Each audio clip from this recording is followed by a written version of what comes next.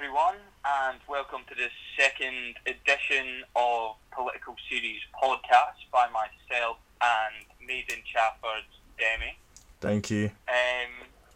This week we are going to discuss the regressive left, the alt-right, and then eventually move on to religion.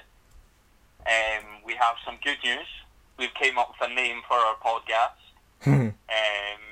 We're going to go with the political evangelists. So, anyway, we'll start by introducing the topic of the regressive left. It's sort of been birthed out of, really came to fame during the Hillary Clinton-Donald Trump race. It's a section of, you could say, the left-wing movement that has broken away and has been accused of using authoritarian tactics to get its way. The movement has been accused of supporting Islamic causes without criticism in the aim of political correctness.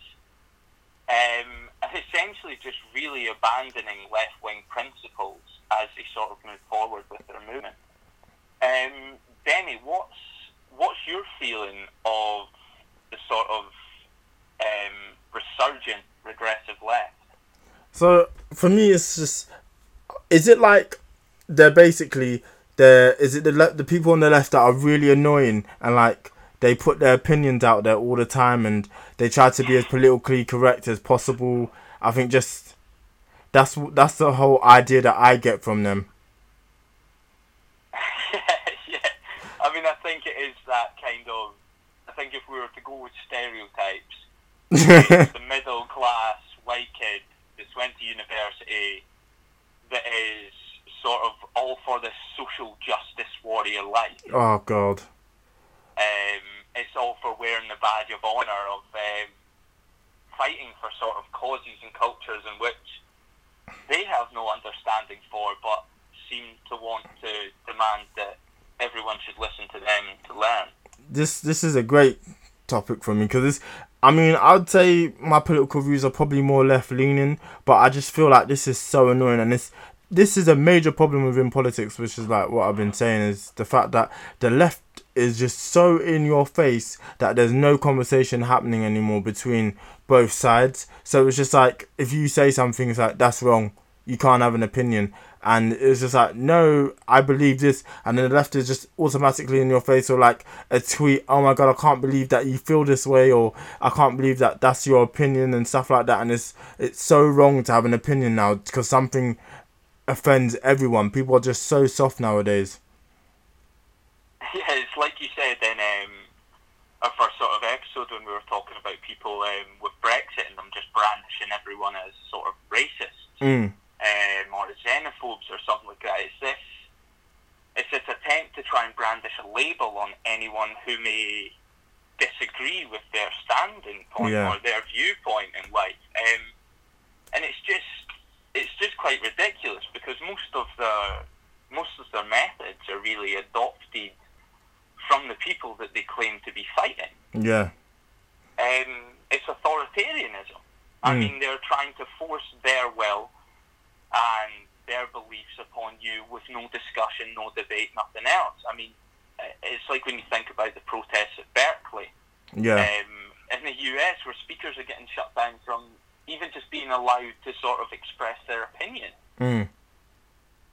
I agree. It's frustrating because I think one thing that it's doing is people who are on the right, I feel like they have something to say and we need to hear it, but because of this you can't. So a lot of things are happening and we have no clue why they're happening. So for example, Brexit or Donald Trump's election, I feel like if we sat down and actually spoke to people, we wouldn't be as shocked with some of these results. You might have been like, you know what, I can see that coming because people are inclined to vote that way. But a lot of people who probably were voting for Donald Trump weren't saying, or were saying, you know, I'm actually going to vote Hillary. That's why the polls had her so sky high, but it didn't turn out that way because we never sat down and actually spoke to the people who were voting for Donald Trump because everyone just saw it as the wrong thing to do.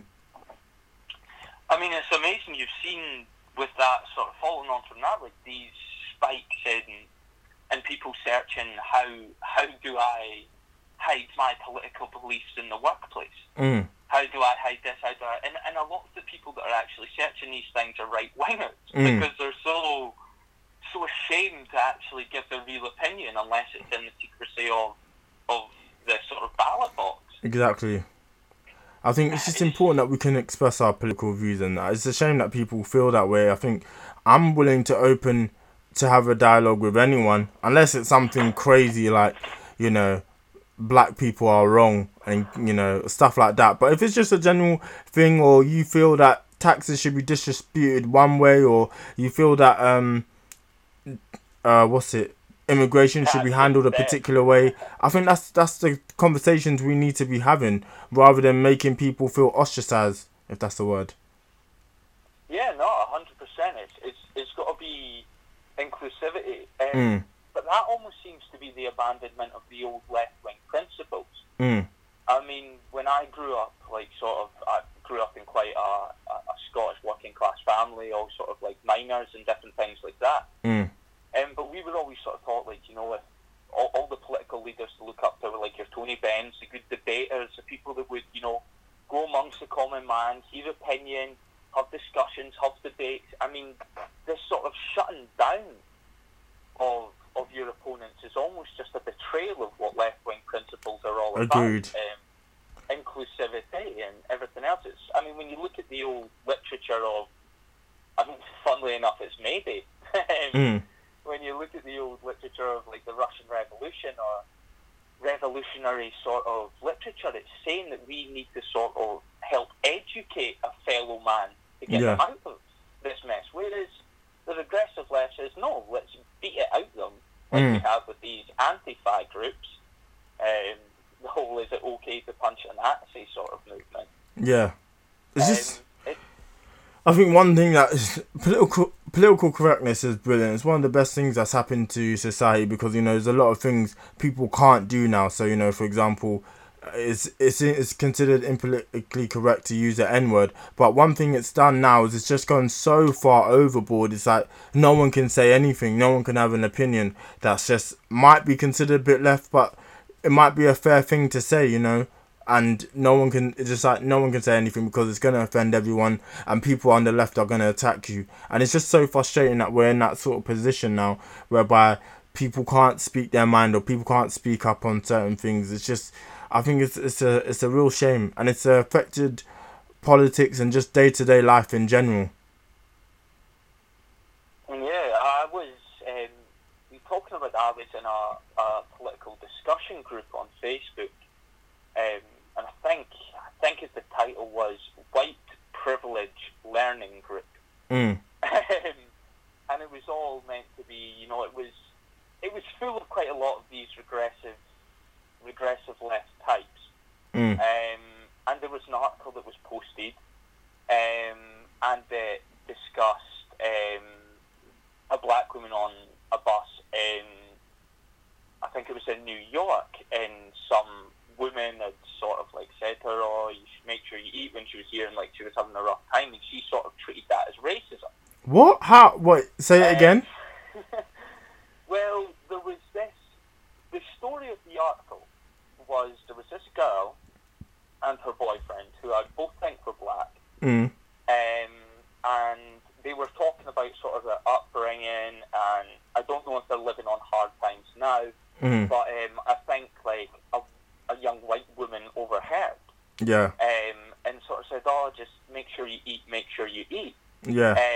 And this woman sort of seen that as an intrusive sort of attack of this, you know, virtuous white woman, thinking that, you know, she can come and sort of say, I don't know. I mean, it was some way she's seen that it was racist. So I commented that and being like, look, like, I don't know what it's like in America. I can't say.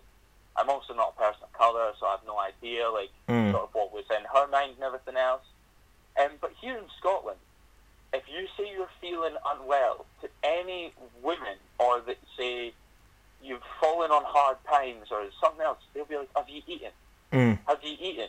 Yeah. Like, sometimes it is just a caring action. See, I don't get. That's just crazy to me because it doesn't seem like this woman was racist at all. It just seems like she cared about the well-being of these people. I don't think it's not like she came up to them and said something really rude or intrusive. It's just she came up with a caring attitude and was like, make sure you're eating. I just think people just love to look into things too much and try and be, like we said, social justice warriors and try and feel like they're fighting the good fight for everyone, whereby it's like so much is taken out of context online as well, which is where most of this is happening, and people think they're defending someone when in truth they're not.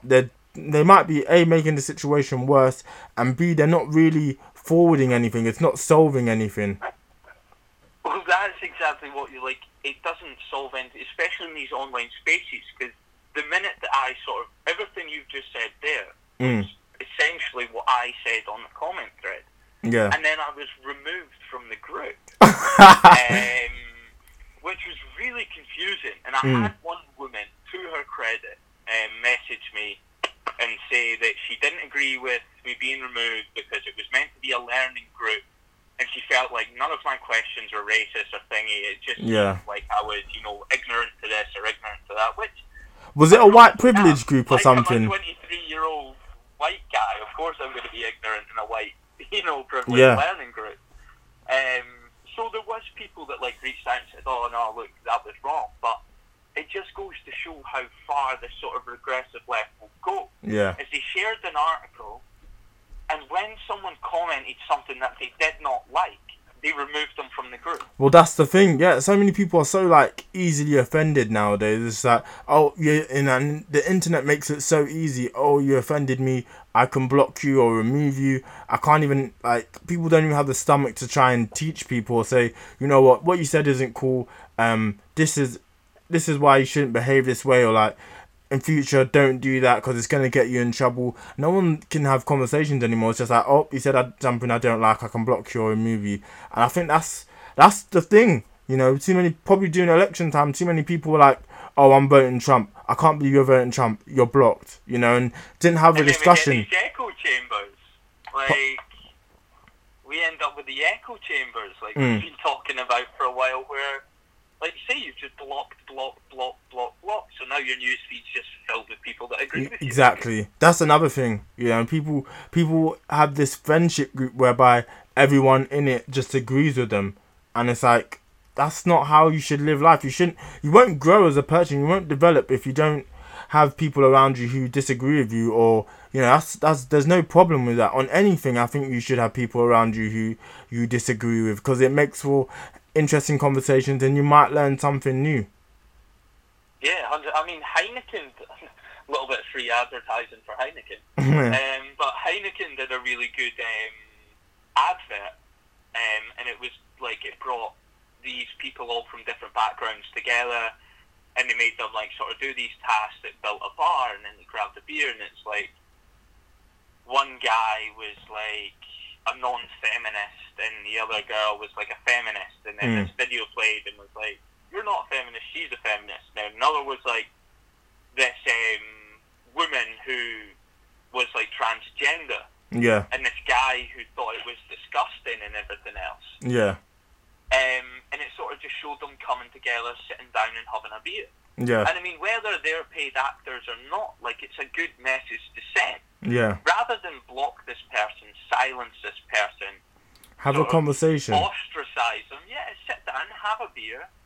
You might not win them over, but I mean, you might. There was that guy that befriended a bunch of KKK members. Did you hear about that story? No, I've not heard about it. Feel free to tell. What happened? I think he might have been a black guy, but he certainly wasn't. He certainly wasn't a white guy, because I think it was he befriended KKK members somehow. And then they grew to love him and realized, oh crap, our racism's a lie. And he managed to convert 70. I think it was 75 of them out of the KKK. That is phenomenal. And that was just through sitting down and talking to people that think he should die. It shows that, right, maybe you might not get somewhere, but the chances are you probably will. Exactly. It's just a case of people just need to sit down and talk to each other, and something great can come of it.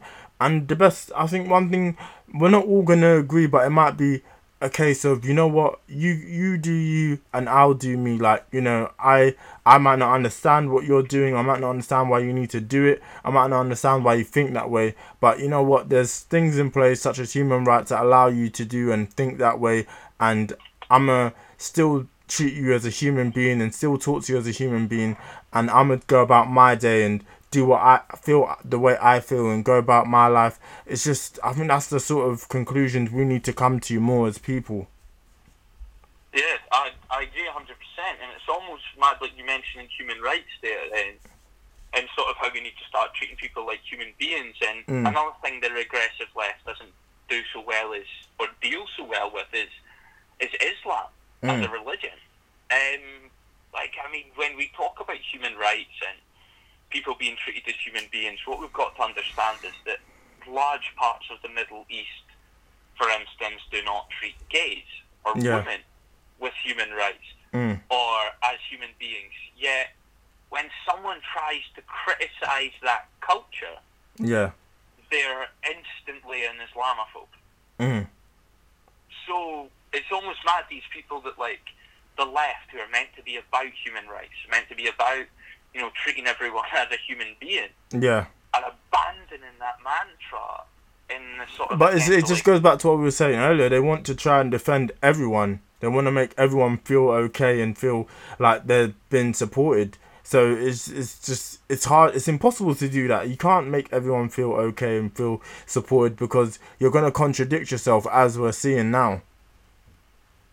Yeah, I mean, I think that's like something that's really tough, because I mean, working class people and everything like that will hear, oh, Islam's a religion of peace, it's a religion of peace, it's a religion of peace, and then you'll hear statistics of, say, female genital mutilation in Egypt, which is something like 91% of females. And you're like, wait, what are we not going to have this conversation? Like, I get that Islam can reform, because Christianity's reformed over the years, like it did from the Dark Ages, and, you know, through the Renaissance became a more modern religion. Yeah. Who's to say Islam can't do that? And people that, you know, move to the West and even in the Middle East do practice Islam as a religion of peace, but there is a huge issue with the violence that's sort of being propagated in the Middle East and Northern Africa. Yeah.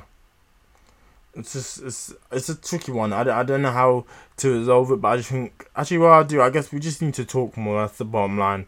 You know, people can't be removed from groups or blocked. You actually need to speak to that person, and even if you disagree, you might learn something new. You might gain something. You might end up with a better understanding, or you might leave thinking, all right, you know what, I don't necessarily agree with you, but I understand why you think that way. Yeah. And I think that's the way forward for everyone. I mean, it would be. It would be to sit around an open table and actually have an open discussion. I mean, that could move us on to sort of the alt-right now. I mean, they tend to be of the opposite side of the spectrum, where they don't really protect Islam, as say, but actually go after it in an extremely violent and nasty way, and almost very untrue way. Because as we said before, there is a lot of peace. Yeah. Especially, like you're saying, if we're to have open discussions and not to block out any one group. I mean, the alt-right are becoming a huge problem on the political landscape when you see the rise of Le Pen and Trump.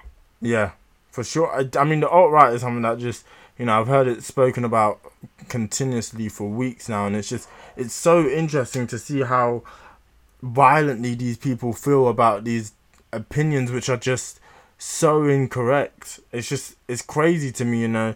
I mean, it just seems like all it is just these people who are frustrated and they want their voice heard, and because of that, they've almost turned into this. You're not gonna get your voice heard like that, and all you're gonna have is people who think your opinion is crazy and wild, but they just feel this is the best way to go, and this is the best way to make sure that their voice is heard. And I guess it's somewhat working, because you can argue that their views, they feel represented by what Trump was saying, but like, I still feel for the large part, people just, no one's going to be on side with this.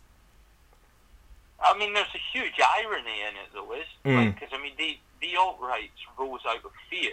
Yeah. And their biggest enemy, you could say, is Islamic extremism. Whereas when you just flip it around, but it's just fear. Right-wing extremism. Yeah. You're ruling on fear. You're ruling on terror. You're making people scared of something that's not real. Yeah, agreed. It's just madness how they propagate this, but a large part of it, I think, as well, is like we've talked in earlier episodes, is about the sort of economic strain. Yeah. I think a lot of these people, like you see, I think it's Richard Spencer was the person that sort of started the alt-right movement. And he's very much a white nationalist. Yes. I mean, what he sees is, like, ours Britain first. They see the sort of English patriotism and English heartland being ripped apart by Islam, and, well, in America, it's, you know, Hispanics and blacks, and all people of colour, really. It's just crazy.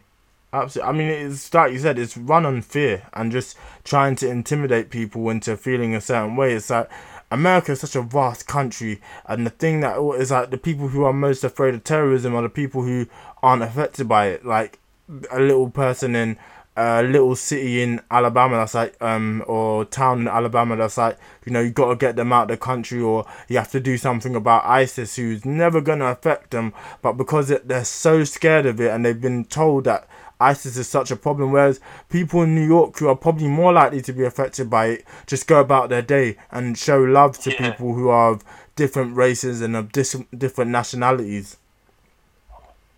Yeah, definitely. And it just goes back to the point that I think it's definitely a case of this alt-right movement is representing a particular sort of person who's just fed up and doesn't know where else to go, or doesn't see anyone else championing their thoughts and opinions, so they just gravitate towards them. It's like, what, more jobs for white males? Obviously you're going to support that because it's for you and you feel abandoned by politics, so you think these guys represent me, it makes sense, it's a no-brainer. But how much does the regressive left contribute to that? A lot. Right, It's just a clash, because then they feel like, I can't speak out, I can't have an opinion. Like, they are right. It's a shame, but like.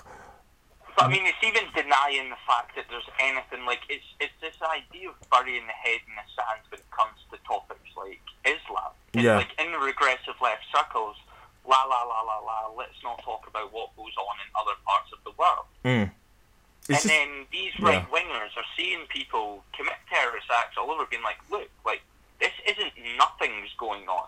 Yeah. So it becomes difficult because it's like you say, there's no discourse now. Yeah. There's no left saying, look, these guys are extremists. Like, trying to explain it out and everything else. They're just saying, stop being so racist and criticizing Islam and everything. They're not trying to help people understand what the real issue is. So these people end up getting scared. They see their economy going to pot. They see immigrants coming in. They see jobs getting scarce. They see terrorist attacks on their news almost weekly now. And I mean, the regressive left just still has their fingers in their ears saying nothing's happening. Yeah. And obviously the alt-right's going to the complete other end of the spectrum and saying, oh my God, it's a world takeover, like your Alex Jonesies and everything else. It's just, it's exactly that. It's just, I think the main thing that the alt-right runs on is fear. And just, it's literally putting fear into the hearts of people who they know that they can get their support, and these are people who feel disenfranchised and scared, and like you said, the economy, they see everything going to pot and they can't express themselves. Like, they're genuinely scared, but if they say something, you know, it's the regressive left who are going to come in and say, no, your opinion is irrelevant, or not necessarily irrelevant, but it's the wrong thing to think at this moment in time, and that's not true, or you're being force-fed fake news. But people are genuinely scared. Yeah, I mean, I think one of the big messages to come out of the alt-right and the aggressive left is to almost remember that neither side is doing it to be evil. Like, the guys in the alt-right movement, they are doing it because what they think they are doing is right. Yeah. The people in the regressive left are doing what they're doing because they think it's right. And I think a lot of the time, like, a big issue with the two sides, with the whole right and left, if you want to say it, Yeah. is that people genuinely think that these people are on the other side, rubbing their hands, counting their money, plotting to ruin the world. Yeah. And on the other side, it's vice versa. I think everyone's just got to realise that, like, look, we're acting in our best interests right now, and let's try and remove the extreme wings from both sides so we can have some proper discourse. Correct. Exactly. And I think that's the whole point. It just goes back to the point we've been saying: conversation. Nothing's going to change until these people talk and actually speak it out and actually try and get a better understanding of what both people feel, or what people on both sides feel. And when you have two extremes like this, they're just going to clash and nothing's going to get done, because you're just going to be shouting your opinions out at each other and not agreeing, and no one's going to be able to talk and take anything away from it and even learn from what both sides have to say. No, I think so. I mean, it's almost like we both need to open up, but the alt-right just seems to be gaining so much more ground than the regressive left, just because which is it seems scary. to have more, there's more sex appeal, I think. Yeah, well, it's a dirty opinion. I agree. It's more entertaining on TV for sure. It's cool now. Like, it's everyone's sort of left wing in the millennial world. Everyone's sort of thinking progressive. So now it's cool to think, oh, look what I'm like. And when you have people like Milo Yiannopoulos, yeah, exactly. Milo's definitely like Crowder and stuff, like, they make it exciting. What does the left have? Bernie Sanders. Don't get me wrong. I get excited. I feel the burn. Yeah. But the rest of the folk out, like, it's hard to get other people motivated for that. Yeah. Like, we need some young, I don't know, new media companies, new startups, new sort of personalities, whereas it's like all of the left wing now is sort of establishment figures. We need someone that's going to be fun, that's going to be hip, that's going to be cool, that can sort of lead the new movement. What was that? Oh, I've completely forgotten her name. Very pretty girl, but her views are something. The blonde girl. Yes, that I don't agree with at all. Like, oh god, she said some of the most wild things. She talked about Beyonce and it just irked me so much. Oh gosh, her name has completely escaped me, and I'd remember it on a random like Thursday or something. But she's another one. But yeah, look at it. She's beautiful. She's blonde. And she's got brains and she speaks. And when she speaks, she gets like 60 million views on Facebook. And she's not saying anything that I think is, I mean, she's allowed to have her say. But I just don't think she's saying anything that's important. But and that's the thing, she's making it exciting. Exactly. And that's what is needed. The most exciting thing we've got is, I think it's Senku Gur, or I can't remember how you pronounce his name, but he's like the lead anchor on the Young Turks. That's like our most exciting thing. And when you watch the Young Turks, it looks like you're watching CNN. It's a newsroom. Yeah. It's establishment. It's suits. Whereas Milo, and again, I can't remember what this blonde girl's name is, but I know exactly who you're talking about. They have this appeal of being young, exciting, vibrant, smart, but also quirky and quite, like, combatant. Like, they're very out there. In your like, face. We need a Hitchens. Like, a lot of the right would try and say Hitchens was a writer, but I mean, he was left. He was a liberal. Like, we need someone with a bit of, I don't know, oomph. Yeah, like, I agree. And that's the thing. It goes back to what you were saying. It's sexy. People saying crazy things and having crazy or stuff that seems crazy to us. I mean, that was Trump's whole mantra. Just saying the wildest things. I'm gonna build a wall. I'm gonna lower immigration. I'm gonna do this. I'm gonna make sure everything they wanted to hear, sort of thing.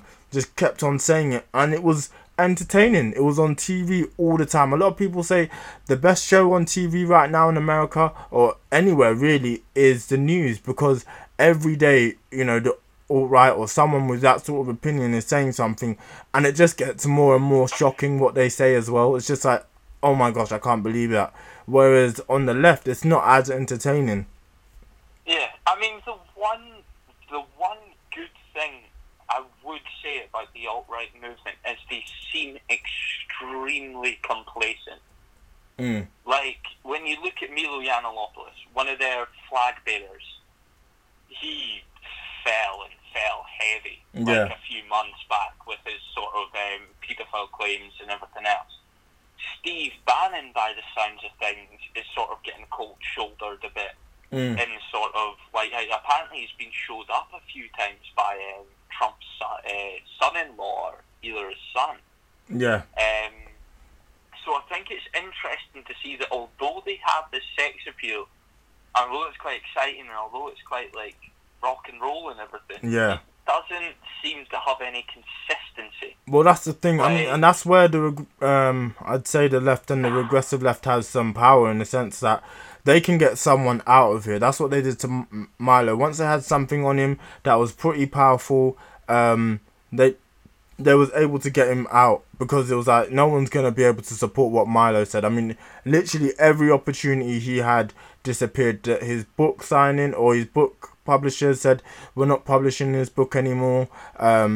So many organizations that were behind him dropped him. So I think, that's the thing. That is definitely a thing to notice about the alt-right, is the fact that their leaders and the people they have in power seem to just disappear, or not be able to keep the running for long. Yeah, they've not got the longevity. I mean, look at Elizabeth Warren. I mean, how much mud has that woman had flooding? Yeah. And she just keeps going. Yeah. Like, that's someone that's kept going. You look at your Noam Chomsky, he's kept going. Like, I mean, it's mad when you hear alt-right fans go, everyone's so scared to debate Milo. Like, no one is scared to debate Milo when you're talking about the fire-breathing dragon to the left. Like, if you were to set him on a stage opposite Noam Chomsky, or say Tariq Ali, he'd be eaten up for dinner. Yeah. He's not an intellectual compared to those people. Correct. He's a media. He knows what to say to get people going. He knows what to say like to... Big Brother pop culture. Yeah. Exactly, and I think that's the thing that just seems to keep happening. And I mean, they don't have. The thing is, they don't even agree with each other, because that blonde girl that we were talking about from The Blaze, she went on to, another show and said she agrees with abortion. And then they ate her alive, and then they dropped her. She's been sacked from The Blaze, so she doesn't have the job there anymore. And she is one of their biggest tools, if not the biggest, because she's incredibly famous at this point, and they dropped her because she agreed with abortion. So there's some inconsistency there. You can't have a big name. It's like dropping a star striker. How hilarious is that? Someone like Blaze, who stands on, we are all about the Constitution and freedom of speech and everything else, that one of their employees says something that maybe the majority of the business doesn't agree with, and she gets sacked. That is their main attack on the regressive left, is that, you shut down opinions. What are you doing at The Blaze? It's crazy. That whole situation was just insane to me, and she definitely has a lawsuit there if she wants to go for it on, because that's basically sacking someone because of their views, and some people felt they did it because she was a female as well. But I mean, just the lack of inconsistency in what they think over there is just crazy. Oh, it's madness. I mean, the fact that in 2017 women in America are still having to have a fight or discussion over their reproductive rights is outrageous. Yeah. It doesn't make sense to me. It's just a case of, you do what you want, and it just goes back to what I said. You don't have to agree, but let people do what they want. You know what I mean? And just, you do what you want over here, and we'll do what we want. I can't believe that it's still a discussion. But I mean, this takes us almost on to our next topic, religion. Yes. Because I mean, abortion, really the opposition to abortion, it's just religion. And even me being a religious person, Christian movement. Yeah. And even me being a religious person, I've always felt, me personally, I've always been the sort of person that, I've always felt, if someone does something that might not always sit with me, or I might not agree. They have every right to do what they want. I can't believe that religion plays such an important role in American politics. The most powerful country in the world allows religion to play such a role in the way they run. I mean, it's madness. It's madness. I mean, you view it from such a strong point. Like, I mean, you're sort of an example for why, you know, religious people can be involved in politics and everything else. Because I think we should give some notice to how much I stuck my foot in my mouth earlier in the week when I finished work and messaged you on a tirade about religion. And it was like, you're not religious, are you? And then found out. And then we had a good discussion about it. And I obviously found out some of my biases to it. I just think it's important that when someone does go into politics, I still think what you said to a certain extent was right. I think there are people who can be religious and in politics, but I think you have to be able to separate yourself on certain things. And I don't think you can allow it to dictate who you are, because especially in southern states, there's some people who run on the whole mantra of religion and, you know, this is the way it is in the Bible, so this is how it should be. You know, you can't stop people loving who they want to love, you know, and saying, you know, gay rights and whatever. You got to just let people do what they want to do. You shouldn't let it impact the way you think or what you know, impact how you govern or how you work within politics. Yeah, I mean, that's always the outstanding kind of viewpoint to have on it. But I mean, a lot of the time, for me, it starts becoming down a lot more to the philosophical aspect of things. And it's sort of with religion, it is something that has to envelop your whole life. I agree. It's something that you are your religion, you are your faith. But you are a lot of things, to be fair. I see what you mean. A lot more than your faith. A lot more than your faith. But then it almost makes me question whether people can separate themselves from their faith when they are in government. But then I think you can say that about a lot of things. You know, you are where you're from. You know, if we both went into politics as politicians, you being from Scotland and me being from Trafford 100 in Essex, our policies are going to be a lot different. We're going to feel differently on certain things. Doesn't mean I have the right to say you being from Scotland shouldn't have a right to be a politician. Yeah, but I mean, like, me being from Scotland, I am say, prescribing to any rules or laws or faith that dictates me being from Scotland. All that me being from Scotland means is that I popped out of my mum's womb in Edinburgh. that is all that means. There's no faith in it. It's just a fact. Yeah. Whereas when someone has, like, sort of a faith in something, it does make me question of, right, well, I can see these people, like, don't get me wrong, like Sadiq Khan, I mean, it's hard to say something without being, but it doesn't really seem like he's almost like, you know, your Christians don't really go to church on Sundays. Yeah, I know what you mean. Like that kind of thing. Like it's this Christian in name only. I reckon you can be a Christian person and live by Christian cores and beliefs, but not be a fundamentalist Christian. But I think when you become a fundamentalist, anything of a religion, then maybe you can. Maybe you can't go into politics. Yeah, maybe it's hard for me to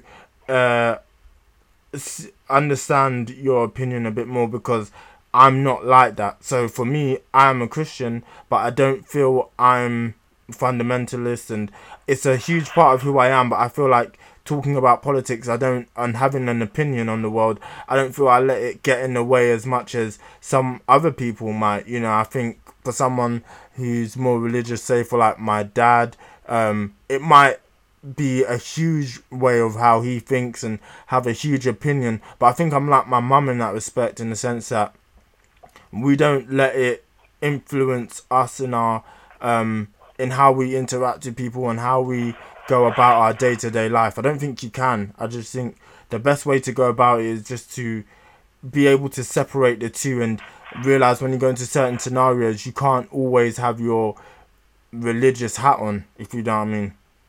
Yeah, like, I think, like, essentially what you're saying is it's like, it's okay for religion to be a part of your life, Yes. but not for it to be your life. Yeah, and take over you Like, and it's that how you kind think, of thing yeah. when it comes to politics. It does make you question, because, I mean, once you did say to me, no, of course people who are religious can be in politics, and I'm thinking, yeah, of course they can. Yeah. How many people have been, and I mean, that's the thing, like, you have these characters like Sadiq Khan, Theresa May, Tim Farron. Whether I disagree with Tim Farron and Theresa May, I actually quite like Sadiq Khan. Yeah. But regardless, they're all good politicians. Yeah. And as far as I'm aware, you know, Tim Farron, as much as I dislike him and want to take a swipe at him, he hasn't really let his religion get too much in the way of his politics. That I'm aware of. Yeah. Except for when they asked him the question, but, I mean... Yeah, actually, to be fair, I'm not sure what his voting record is on gay rights, etc. I know he was absent for one vote. That's an easy way to get out of it. Yeah, exactly. But, I mean, I haven't seen anything really from, say, Sadiq Khan's faith come into his politics at all. Other than him to try and quash fears of people being Islamophobic and everything else. But other than that, I don't think you would know he's religious. Yeah. Like, he's been pretty solid with that. Tim Farron, we've said, yeah, he's had a few slip-ups. But, I mean, like, Theresa May is the daughter of a vicar. Wow. I actually did not know that. She's going on Easter weekend walks and deciding that we're having general elections on Easter Sundays. Like, it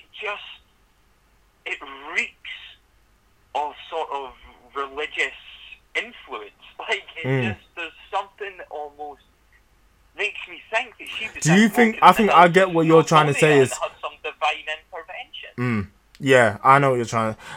You're taking the opinion... Oh, I think what you think is that people need to be able to... Obviously, they have to be able to separate themselves, but you'd rather people came to decisions on their own and, like, this is how I feel, rather than this is how... 1,000-year-old, or you know, obviously Christianity is older than that, but as a religion that is of a certain age has told me to behave and act in certain things. Yeah, I mean, that's like something that's mad for me. Like, say, I mean, that's like when you meet a Christian, and again, I'll try and like sort of paraphrase this in a way, but like when you see them go, oh no, I don't believe any of that nonsense in the Old Testament. I only believe the New Testament. You scratch your head a bit, and I mean, from everything I've heard, right, essentially the New Testament was drafted up by a bunch of Romans 300 years after the death of Christ. And chucks out all on the orders of the Emperor Constantine that died on his deathbed with a head full of guilt and converted to Christianity. I mean, that, for me, like, the Christian tenets of love thy neighbour, all, you know, like, all the sort of... yeah, I mean, there's a lot of good in religion. Christianity is good. Yeah. But, I mean, there's elements of it that, like you said, like, if she's, like, I'm a New Testament person, or say, she's thinking about this decision, and she thinks back to Sunday school, and I don't know biblical verses, but say, like, she says, David's verse 2 stated that such and such did such and such on the 7th day of the such and such month. And she sees a sort of similarity between what she's going through in this biblical story, and it's like, oh, I must follow my faith in this story. I would have an issue with that. Like, you know, your faith is guiding what your human being decision making is. Like, yeah, I see. I understand. I totally do. I understand the fears some people would have. I just think it just goes back to what we've been saying. It's just we need our politicians to be able to separate themselves from their religion. That's the most important thing, and they have to be able to do that. I want a politician to make a decision on their own and not feel that bound to something that they have to follow, because then, you know, a lot of the times you could be making the wrong decision and you could be offending people. You know, I feel like you should be able to make your own decisions, and you should feel how you want to feel on a certain issue, not be following something. And I think sometimes a lot of politicians just do it for show. You know, in particular countries whereby this one in America, England and Scotland, I guess, and America are quite religious, or they have a religious backbone. So a lot of the times, actually, England and Scotland, the United Kingdom's, I think, now mostly agnostic or atheist. mm, The US are still heavy Christians, but I know what you mean. Like, our political leaders are certainly very, yeah, I mean, as in, very Christian. yeah, like. it's still it's part of the country. It's the backbone sort of thing. Yeah, It's yeah. what we see, but and definitely in America, I mean, religion is so important. But I feel sometimes people do it for show out there. And I mean, I watched this comedy, great show if you haven't seen it, called Veep with Julius. I can't remember her name. She was in Seinfeld, not Seinfeld. Might have been Seinfeld, yeah. But anyway, it's just the way that politics works and taking a stab at the funny things, and people who are religious or not even religious, but they run in a religious state. Some of the things they have to do and say and behave, it's just hilarious how they have to go about it, especially in the South, when they have to almost pretend to carry this identity that they are religious, and they're voting a certain way, like they're voting on gay rights because of how their constituency would feel about it. Yeah, I mean, like, that's what I mean. Like, it's these people that I have no problem with folk that see the Bible or the Quran or the Torah or whatever is this is something that should be interpreted. Mm. It's something that gives off the right vibes. Love thy neighbour, do this, do good thing. And I mean, like I always say, most Christians you meet are the nicest people you will ever meet. Yeah. It's just all about sort of living the book for what it implies rather than living it word for word. Yeah. I mean, are you happy that, like, your Prime Minister May is waging in on arguments over, like, Easter egg hunts in like some event that was organised by Cadbury? And she's waging in these arguments, and I'm thinking, we've got Donald Trump in the White House. Yeah. We've got economic collapse from Brexit. We've got God knows what's going on in the Middle East. Mm. Who knows what China's doing in the Far East? And our Prime Minister is deciding, you know what's actually top priority this morning? We need to sort those boys out down at Cadbury. But that situation was pretty, like, it got crazy really quickly. I couldn't believe it, like, that it was that big a deal. I mean, like, surely that's got to raise alarm bells. Your Prime Minister's taking that as something that she should get involved in. I guess it's crazy because I guess she felt like it was important to her at the time. I don't know why, but like, I think certain situations like that is not for the Prime Minister to get involved in. If someone wants to give a statement, someone can, but I don't think. I think it goes back to what you said. There are more pressing issues to worry about. I think the Prime Minister should keep their opinion to themselves on that sort of situation. Yeah, 100%. I mean, I think it's mad that we still almost have our political leaders always going to churches, at big events. Like in America, how they still need to, like, isn't it kids need to stand up and swear allegiance to the flag each morning? Yeah. I don't know if they still do it as much, but it's something that, it's definitely something they've been known to do. And there's such a religious presence in America, swearing on the Bible. I think when they're inaugurated, they have to put their hand on the Bible and stuff like that. And there's a lot of "in God we trust" sort of things in America. Yes. It's just terrible. I mean, how you can think in the 21st century. I mean, I think religion is one of these complex things you cannot say whether it is good nor bad. Yeah. Because so much of both has came out of them. Yeah. I mean, is that what we said in our private chat? We said, as good as religion is, it's definitely caused a lot of problems within the world. Yeah, but I mean, it also solves a lot. I mean, I'm not ignorant to the fact that, some for a lot of people, it gives them solace, it gives them faith, it gives them hope. I mean, it's just different from maybe what I have faith in or from what I have hope in. Well, a lot of people, it's coping mechanisms with their own mortality and everything else. Yeah. But I think the main sort of thing to take out of it is that it's okay for politicians to be religious so long as they are the right kind of religious. Yeah, it's just crazy. I think it's just the whole thing of we just need to make sure that our politicians separate themselves. And I think, going back to it, I think religion shouldn't have as much a place in politics or in our day. It shouldn't be as in our day-to-day lives like it is in America or in some cases here. I mean, even here, like you said, our politicians go to church on religious days and stuff like that. I don't think they have to do that. You know, when you're a politician, you're representing a lot of people. You shouldn't be representing just one religion. You know what I mean? Yeah, one faith. Yeah. One faith. I mean, that's one thing that amazes me is, see, 10 years ago, if you were to say, could there be a Muslim Prime Minister of the United Kingdom? And maybe not 10 years ago, 20 years ago, you'd be like, yeah, sure, why not? Yeah. Then, like, sort of 9/11 happens, and then all of a sudden, can you ever picture there being a Muslim leader of the United Kingdom? No, not really.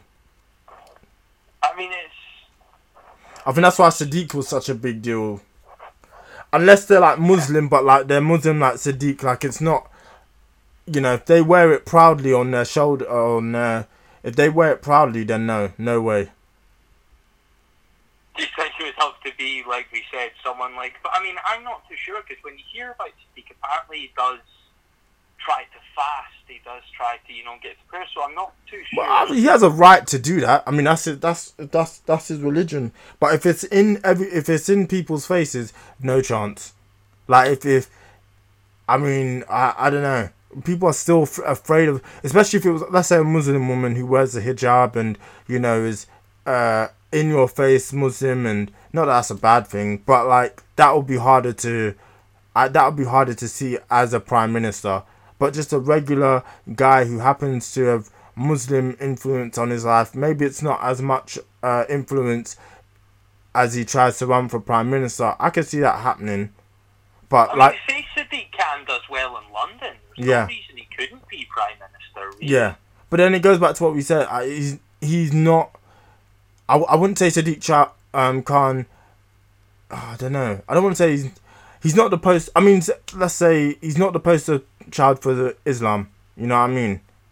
I don't see Sadiq Khan and then think, oh, he's Muslim. I see Sadiq Khan and I think Mayor of London. But if that's the case, if people see your religion first, then it will be a lot harder to. I think in this day and age, anyone, because religion. If we see someone who flaunts their Christianity in front of everyone, and every time they're on the TV they're speaking about Christianity and they're saying, oh, I do this because of my religion, that person would also be hard to vote for. I think I don't think so though, because nowadays I think just because we're more Theresa May, Christianity's been out there and people vote for it. I think it's like you say with the United Kingdom and like the US, we are just a predominantly Christian country. Yeah. People actually see that as admirable. But I still don't see Theresa May and think Christianity. I'm saying like this person is full-fledged. It's a huge part of their life. Like, you can't. I'm talking about people whereby you see them and you think about their religion first. Yeah, I don't know. I think it's just maybe since I read that she was a vicar's daughter. You don't escape that, man. Like, shouts out to Theresa May, man. Vicar's daughter. I didn't even know that. Who'd have known, mate? Vicar Dibley. Married an investment banker and then went on to become Tory leader. Oh, gosh. That's just. The only person she'll be seeing is Lucifer on the other side. It's just crazy that people allow their religion to influence the way they work within politics so much to me. But I think it's been like that for many of years now. You just think it might change a little bit, but I don't think it's showing any signs of changing. Nah. I mean, it looked like religion was disappearing for a bit. I think it will in Europe, but in America, it's too much. You'll ever solve that. It's too ingrained now. I mean, even when you look in like Italy and stuff like that, a lot of people are sort of abandoning the church and stuff. I reckon Europe, I think, say, give it 10, 20 years and you will see predominantly non-religious leaders right across Europe. Because, I mean, the Pope had the gay leader of Luxembourg at the Vatican. Him and his, I think it's his husband. Wow. It might just be his partner, but his husband, that was like the first gay leader, like, stayed overnight at the Vatican and everything like that. So, I mean, as long as someone like Pope Francis follows Pope Francis, you might actually see Christianity mould into the modern world quite well. Yeah. I mean, Pope Francis has been brilliant. Like, I don't think how he just seems to have his head screwed on, and he doesn't seem, he seems like the guy for the job for sure. Yeah, there is one question though with religion is with the growing immigration. Is there a chance that we might actually see a further move towards more, sort of campaigns focused more to Muslim voters, etc.? That'll be interesting for sure. I don't know how much of the population they make, but I think it's something we could definitely see. I'm sure in certain areas it's I mean, somewhere like Bradford, where I think there's a lot of Muslims. I think Birmingham has a lot of Muslims. I think that would be definitely something you'd have to think about as a politician, and you got to think how you'd... Because I know in 2005 when they announced the Iraq War, that's how... his name's escapes me, but he ran under an independent party, and he was able to win because he was against the Iraq War. George Galloway in Yes. Bradford. Yes, shout out to George. Yeah, he's got a good documentary on Netflix about Tony Blair, actually. Oh, gosh. Didn't he hate Tony Blair? Oh, mate, despised him. I seen him speak at the Oxford Union, actually, when I was visiting my friends there. Yeah. Met him afterwards.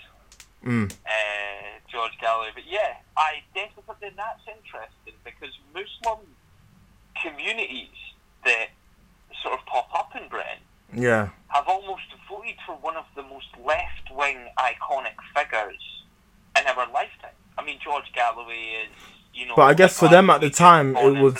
Yeah. But for them at the time, it was so important about the Iraq War, and that I think that was the only thing they were thinking about. So them being Muslim, they was like, this guy represent... That is the one... Sometimes some people are just one-issue people, you know what I mean? And for them... But they also vote Labour, though, en masse, when you look at sort of the breakdown in demographic of, Muslim communities, etc. Like in Birmingham, they tend to vote Labour. So it's quite interesting of whether that sort of conundrum will be solved by the fact that Islam won't threaten Western culture just because most people will adapt to Western culture. Yeah, actually, that's keep their religion and separate their politics. Yeah, that's interesting. I still think that in areas like that, maybe politicians might have to adapt how they approach elections and try and use it and try go about it in a different way in order to get the Muslim vote. But I think that's a very good question. Definitely something we'll have to keep a lookout for. No, definitely. I think on that note, Demi, we should pretty much wrap it up. Yeah, that was a lot. I mean, that was an hour long. We managed to discuss so much, man. So I'd like to call that a success. We did. We covered a lot of topics. Would you like to tell everyone where they can find you? You can find me at Made in Trafford. So yeah, that's on Facebook, Twitter, and Instagram, all those sort of places. Yeah. Yeah, awesome. And of course, you can find myself and Demi at the Perception Podcast at the-perception.com. Hope you all have a great week. Thank you.